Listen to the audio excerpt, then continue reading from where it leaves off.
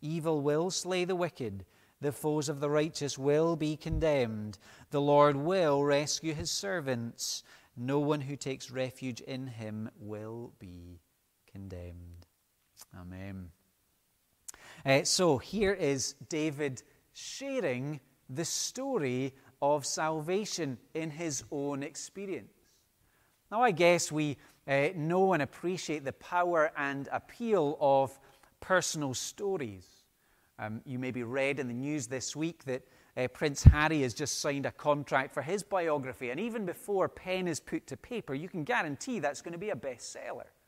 We love to learn about rich, famous, powerful, influential, important people, to learn what makes them tick.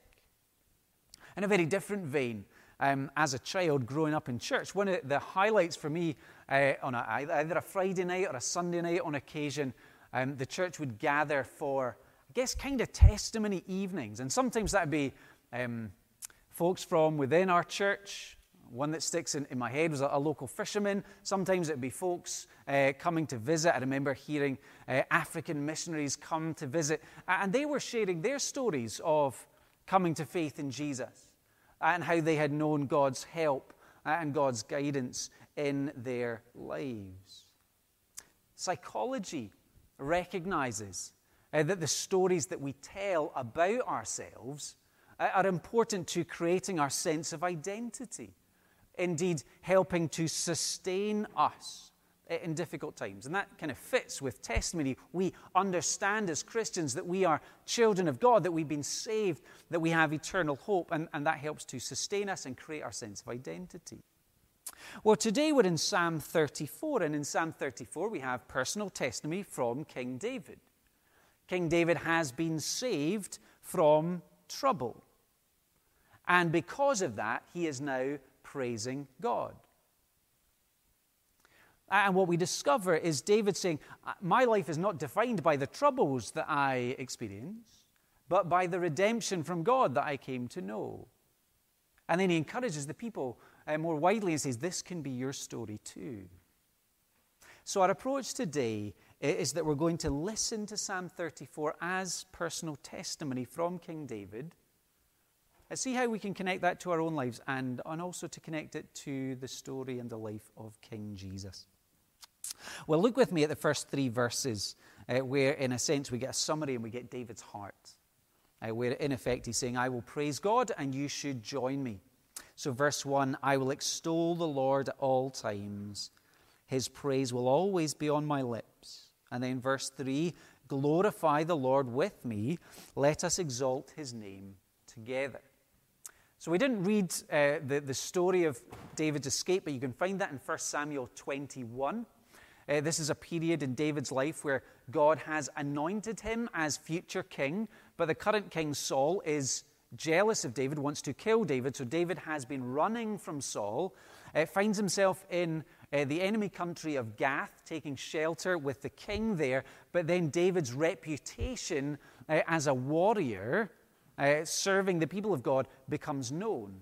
And so there is fear in the palace there at Gath. And so in response to that danger that David is now facing, he pretends that he's gone insane.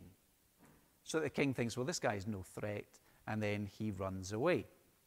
But it's really important for us to recognize, when it comes to how David thinks about this story, how does he think he's been saved? He doesn't praise his own cunning plan.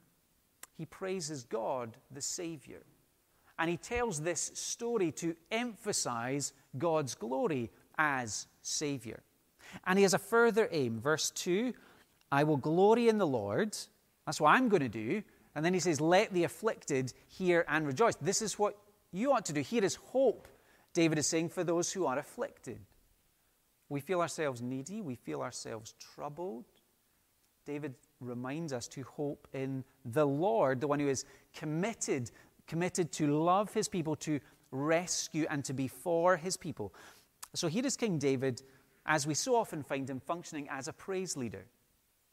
And his story is that God rescued me, and he wants to encourage God's people, the church, so that we together would praise our God. It's a reminder of that point that C.S. Lewis made so well about praising completing our joy. We know that when we share recommendations of something, a book that we read, a TV show that we watched, a restaurant that we went to, our joy is heightened, completed when we pass that review on to someone else and they too enjoy that. That's what David wants to do for the people of God as he comes to remind himself once again of God's saving power.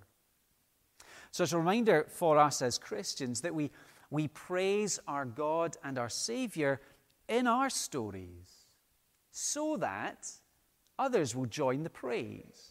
It's a reminder to us about the conversations that we have together and the conversation that we have with folks around us. Maybe especially today, it reminds us about the privilege and the purpose of singing together as God's people. What do? We gather around the message of salvation. We sing songs that focus on who is our God, that focus on God's truth and God's love and the gospel of the Lord Jesus, so that together we join in the praise. We are saying to one another, I believe this. We're saying to people who join with us, we're saying to the watcher, I believe this. So when it comes to our lives and sharing our story, we want to highlight, if we're Christians, the fact that God has saved us, that God is with us and for us, showing us mercy, that he is good even when times are bad. Because that gives glory to God. And that encourages our brothers and sisters in Christ. And that helps to point a watching world to Jesus. So moving from David's summary and David's heart, let's get into the main message, David's testimony. That really takes up the rest of the psalm. And again, we could summarize it. And he's saying, this is my story. It can be yours too. We're going to focus on 4 truths to highlight from this part of David's life. 4 truths that I think in many ways speak to deep human longings. I'm sure that we will resonate with some, if not all of these. The first thing to draw our attention to is this: God hears his people's prayers. Verse 4, I sought the Lord, and he answered me. He delivered me from all my fears. This week, we've seen lots of stories, tragic stories of people getting into difficulty in open waters because of the heat. I was reading one story of a beach rescue, one that ended well, and as the mum was sharing her story, she said, in that moment, I prayed to God. And that's often people's instinct in a crisis, isn't it? Even when people don't have faith, when trouble comes, when we get beyond ourselves, often people will find themselves praying to the God they do not know. But for David, that's not his story. David is crying out. He's praying to the God he knows, the God who is his Lord. His covenant-making personal God, the one who he knows, acting for him as a father. And so David is inviting us to know this God and to put our faith in God such that we would pray to this God also. Now, it needs to be said, other Psalms of David, focus on the experience of silence from God, of waiting and of prayers not being answered. And perhaps we have known, perhaps we're in a season where that's how we are feeling.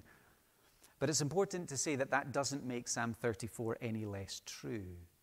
Sometimes we may find silence, but sometimes we hear God speak and act. And so there is an encouragement for us here to persevere in our praying, to press on with those things that are on our hearts. Look with me, if you have a Bible, at the pattern of verse 4 and verse 6. There's a wonderfully basic pattern that David prays. Verse 4, I sought the Lord. Verse 6, as he's reflecting, he says, this poor man called. And then we see God responds. In verse 4, it says, God answered me.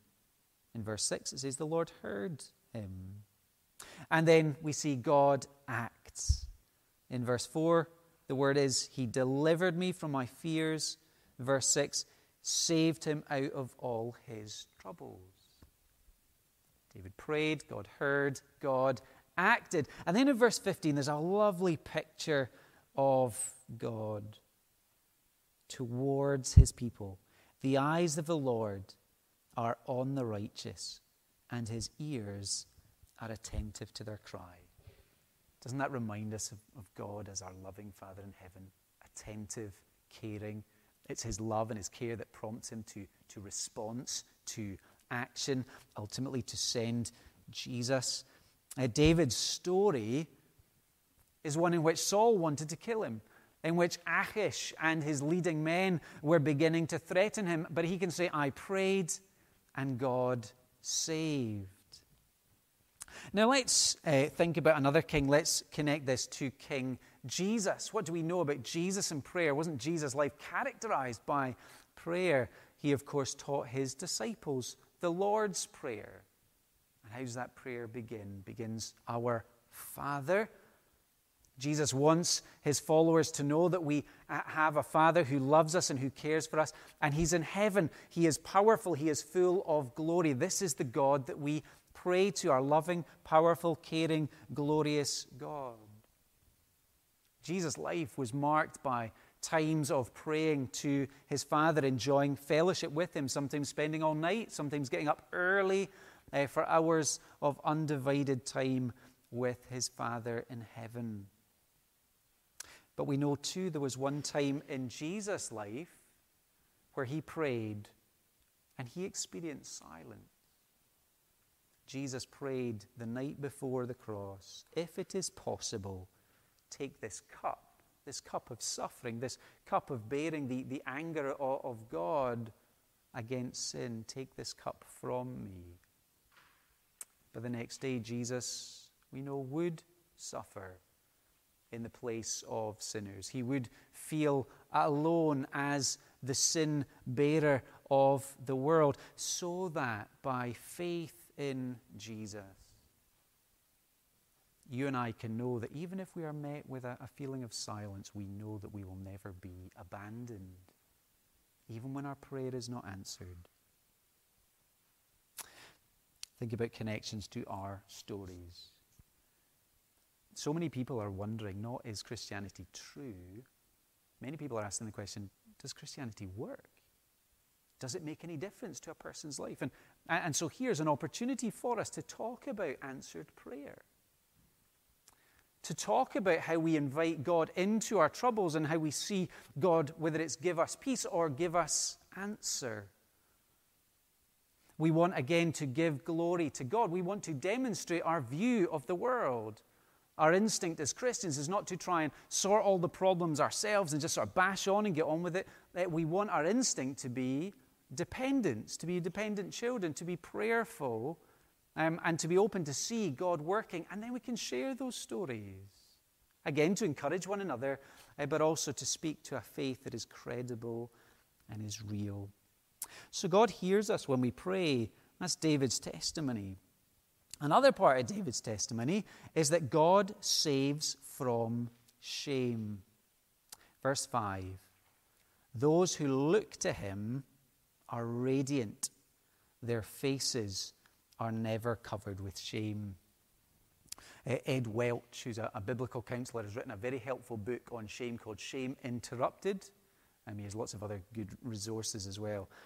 When he talks about shame, he talks about that feeling of being unacceptable, of feeling unclean. That sense of shame being like dirt that clings to us no matter how hard we try and get rid of it. Shame can come because of something that we do, can be guilt, shame that we feel from the past or something we've done in the present. But shame can also be because of actions that others do to us. We can feel shame because of association, those connected to us, or situations that we are connected with can bring us shame. That sense of shame comes from a feeling that a community, a group of people look at us and say, you don't belong. You are a disgrace. You are unworthy. Shame is a very powerful feeling, still in modern culture. We can think very basically about what we still see happen today of naming and shaming of offenders. For example, after the trouble at Wembley, after the Euros, we saw images on our television screens of some of the worst offenders named and shamed. We see social media shaming of those who don't share our beliefs, values, causes. Why is shame so powerful? Well, isn't it because we instinctively want to feel that we are clean? That we want to feel that we are worthy, that we are welcomed by others. Perhaps today we come with a burden of shame. And if we do, then King David has good news for us. Think about David's story for a moment. He was honored by God, anointed as God's future king. So that's part of his story. But right now, or just previous to writing the psalm, he's been despised, rejected, hated by King Saul. He's on the run. He's living in a land regarded as unclean. He's been rejected, refused honor and welcome, even by these foreigners. And so he is living in a moment where shame could have defined his life. But he knows God working in his life. And so he can say, those who look to God are radiant. Their faces are never covered with shame. Radiant and unashamed. God has reversed his status and given him honor.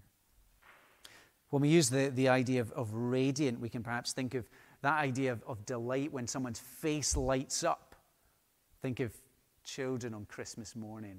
See the presents under the tree. Radiant faces. We can think about Moses, when his face was radiant, shining, because he'd been in the presence of the God of glory. David knows delight, because no matter what happens to him, he enjoys fellowship with, living in the presence of the God of glory. That's a wonderful privilege for all of God's people.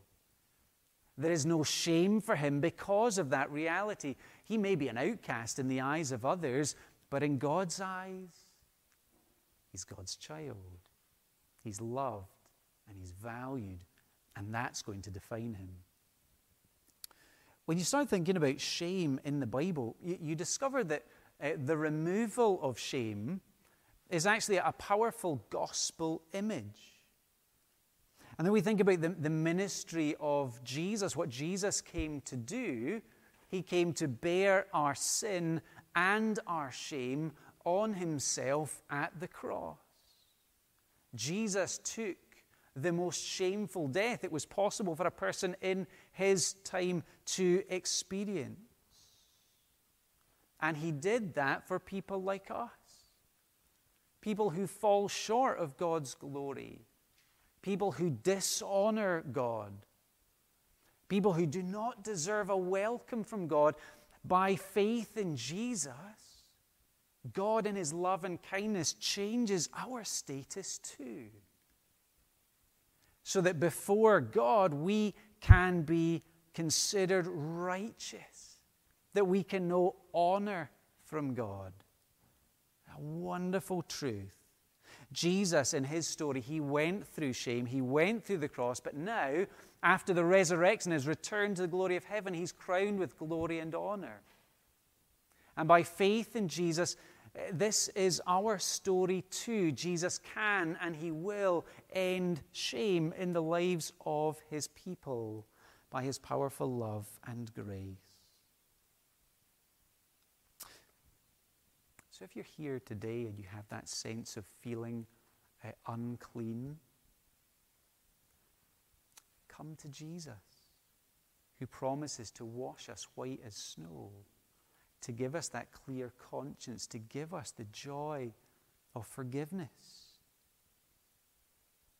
If we feel unworthy, recognize what's going on in the life of Jesus. He came and he took our dishonor so that we, by trusting in him, might be crowned with honor and glory. His status, in that sense, becomes ours as we trust in him. If we feel unwelcome, outsiders, there's an invitation to trust in Jesus as our way home, to a Father who's waiting to love, to welcome, to delight in us. And there is here for us too, as Christians, of course, a reminder to live out our true identity, that we are loved and valued children of God. And we can share that story. We can share how God changes our lives and changes even how we feel about ourselves by the power of his grace. Next part of David's testimony, verses 8 to 14, God gives what is good. I was watching a TED talk this week by a New York professor called Barry Schwartz, called The Paradox of Choice. It's a very helpful talk, actually. And he makes the point that as modern Western society in particular, we have never had it so good or been at the same time so dissatisfied. He was making the observation that the choices that we have, so freedom means freedom to choose, but all these choices that we have in every part of life, they raise expectations. Somewhere there's a choice that's going to be absolutely perfect. So it raises expectations, but at the same time increases our disappointment with the choices that we make. I was living this week. In our heat wave, I decided to try to make iced coffee at home. Some of you will like iced coffee. Maybe you can resonate with my desire to find the perfect iced coffee. So my first attempt last week, I simply went ice, coffee, milk. Didn't think about it too much, and it was good. And then I made the schoolboy error of Googling how to make iced coffee at home. And I found dozens of recipes. And now every day my newsfeed will tell me, here's another way to make the perfect iced coffee. Since then, I have been juggling, I've been trying, they're getting worse, I'm feeling worse. And it's proving the point. Choice doesn't necessarily make us feel any better, but it does point to the fact that instinctively we want to find the good life. Whether that's in a drink, whether that's in a career, whether it's a relationship, we want what's truly good. Now, the question is, what is good? Where do we find it? And David gives a profound answer in verses 8 and 10. There's an image here in verse 8. He says, "Taste and see that the Lord is good. Blessed is the one who takes refuge in him." Conjures up the image of a delicious meal. There's always two mistakes, well, probably at least two mistakes that we can and should avoid. One is not just to settle for either looking at the menu and admiring all those wonderful fresh ingredients that are going to go onto the plate, or to just look at the plate but never actually to sample it. What is good is to be experienced personally. Knowing God isn't just something that's in our heads, it's to be in our hearts. It's not enough to just know about Jesus. We need to know Jesus personally as Lord and Savior. So we must experience. But the other mistake, when we get this delicious meal in front of us, is simply to wolf it down and to not notice how wonderful it is.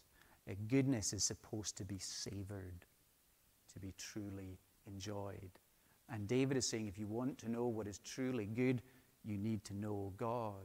You need to experience God in your life, and you need to enjoy God, to savor a relationship with him, the love that he gives, the truth that he is. Verse 10 has another image. The lions may grow weak and hungry, but those who seek the Lord lack no good thing. So it's the image of a hungry lion pride. They've been out all night hunting, but come back empty. The king of beasts may find themselves dissatisfied and hungry. But David is saying in his story, to know the king of the universe is to be satisfied by true goodness. Not something that's temporary, but something that's eternal. Not a goodness that's partial, but one that is complete. Not one that relies on finding something good in creation, but finding true goodness in God, the Creator. Verse 12 says, "Whoever of you loves life and desires to see many good days, keep your tongue from evil, your lips from telling lies." There's an implied question, I think. How do we enjoy the good life? How do we enjoy life to the full? And David's answer is, in part, to know the God who is good and to then live under the rule of the King who is good. Goodness is a life that centers on knowing and enjoying and living for God. Now we connect this with the story of King Jesus, and we start to think about his sayings, and we see that he points in the same direction. Jesus says, "I am living water. I am the bread of life. I have come that you might have life to the full." He's come to give eternal life. He's saying, I am the something more that every heart is longing for. In Jesus, we know true goodness. That longing for what is good is found. Jesus has come to die so we might truly live, and to live knowing the God who is truly good. So again, when we think about our stories, when we think about our own lives or how we talk about ourselves, do we have that focus on God and true goodness? Do we focus, for example, on the eternal weight of glory still to come, or are we fixated on the here and the now? Do we think about that, and do we meditate on, do we savor with joy and satisfaction knowing Jesus, and do we talk about being satisfied in knowing Jesus, come what may? The last part of David's testimony, in a sense, wheels back to the introduction. Fourth thing to say, God rescues the righteous. Verse 15 to 22. Let me read verse 17. "The righteous cry out, and the Lord hears them. He delivers them from all their troubles." Let me go back for a minute to psychology research. There was a study done of 1,000 volunteers, and they were simply given a piece of paper and a pencil and told, write down your life story. And as they looked at those stories, and as they considered the people before them, they recognized that those who told redemption stories, those who were able, even in difficulties, to find the good, they had more well-being and a greater sense of satisfaction in life. They drew a connection between redemption stories and personal well-being. Well, think about David's story here. He finds himself in true danger, in the hands of the forces of evil, but God rescued, and David praised, and David is satisfied. He has joy in his God. In verses 15 to 22, you may have noticed as we're reading, and if you flick down it, you'll see a repeated word. The word is the righteous. David describes himself as a righteous person. He says there is a category of people who are righteous. Let's just see that. Verse 15, "The eyes of the Lord are on the righteous." 17, "The righteous cry out, and the Lord hears them." 19, "The righteous person may have many troubles, but the Lord delivers from them all." When David says, "I am righteous," he's not saying, "I am perfect." He's not saying, "I have never sinned." And when we hear someone in the Bible say that they are righteous, we are not to think, "Oh, here's just another self-righteous Pharisee, another hypocrite." Rather, we recognize all through the Bible that this idea of being righteous in God's eyes is a gift from God. It's something that's received through faith. To have clear conscience before God, to have right standing in God's sight, is not something that person has earned, but rather it comes as a gift. Ultimately, we understand that in the coming of Jesus, who dies for sinners and who credits his perfect righteousness to sinful people. Now, how does God act for the righteous? In this last section, we see two aspects. We see one, that he judges their enemies. Verse 16 is a good example. The face of the Lord is against those who do evil. There's the unwelcoming face of God, as it were, as a reminder of the holiness of God, the judgment of God. So he judges their enemies, but then there is salvation for his people. Perhaps we can look at verse 22, the last verse, which says, "The Lord will rescue his servants. No one who takes refuge in him will be condemned." There's incredible confidence in that, isn't there? Guaranteed salvation and rescue, guaranteed no condemnation. Maybe sounds too good to be true, some might say. Sounds a bit pie in the sky, perhaps. But notice that David is very realistic in his view of the world. We read it, we'll read another one. Verse 19, "The righteous person may have many troubles, but the Lord delivers him from them all."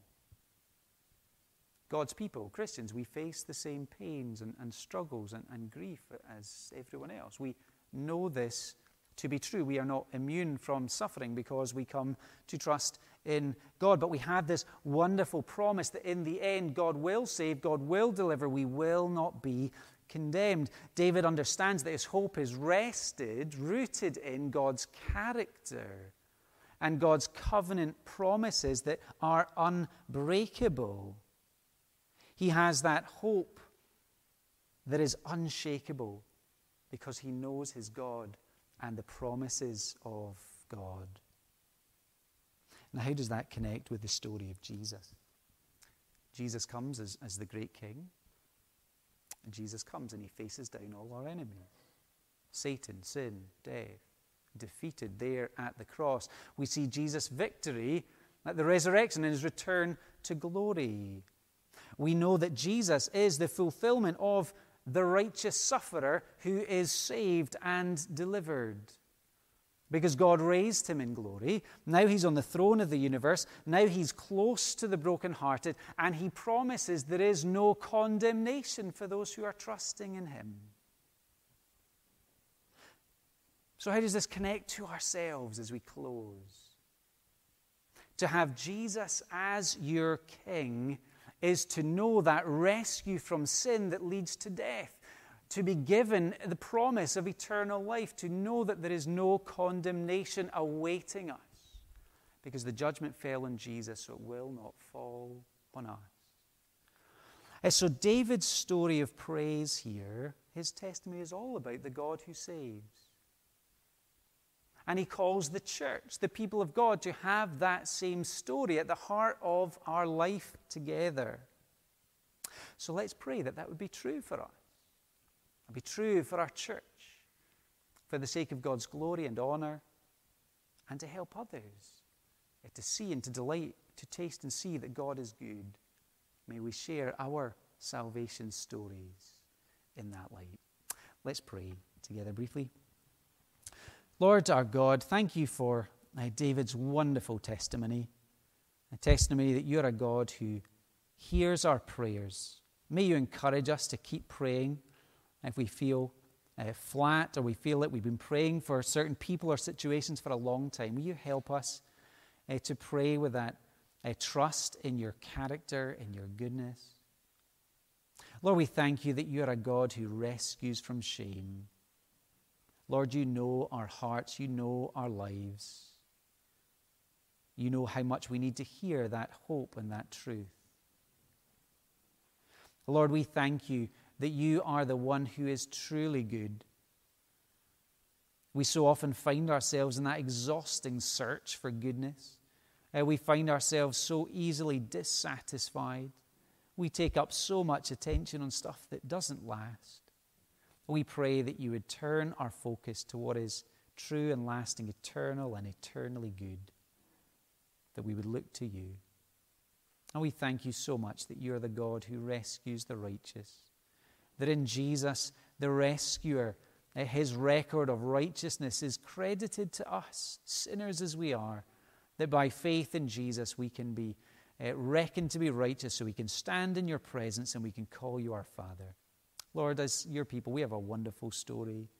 We pray that you'd help us as a church, as individuals, to share that story, to encourage one another and for the good of those around us. We pray in Jesus' name. Amen. Now let's stand together and let's sing again, this time the hymn, All I Have is Christ.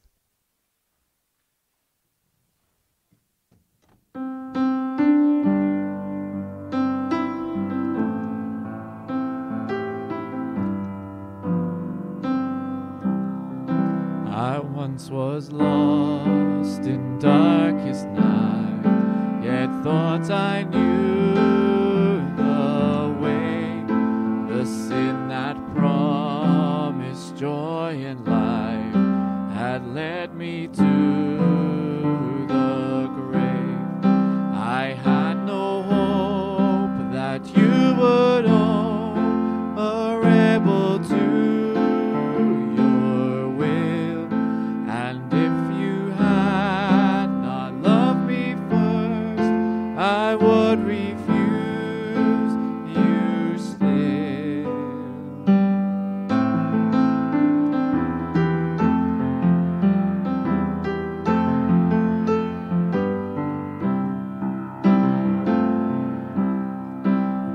as I ran my hell-bound race, indifferent to the cause, you looked upon my helpless state and led me to the cross, and I beheld God's love displayed.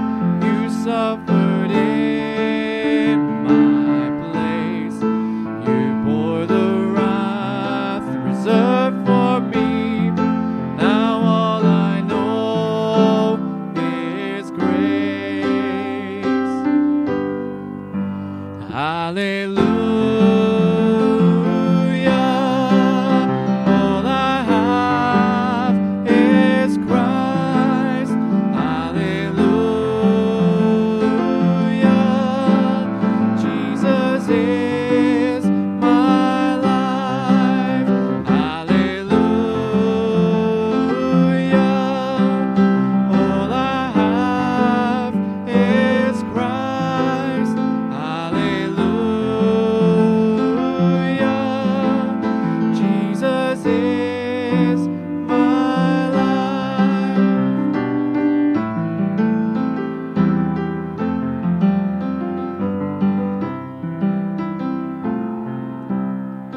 Now, Lord, I would be yours alone and live so all might see the strength to follow your commands could never come from me. Oh, Father, use my ransom life in any way you choose, and let my song forever be my only boast is you.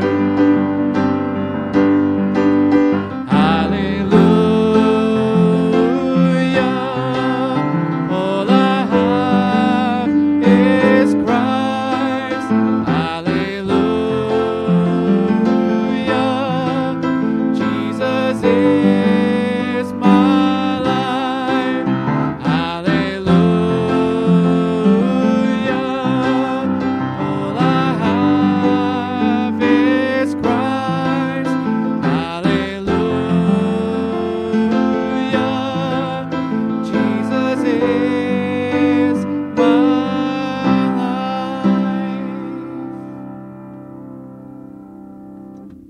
Lord, may that be the story and the joy of every one of us, to be able to say, all I have is Christ.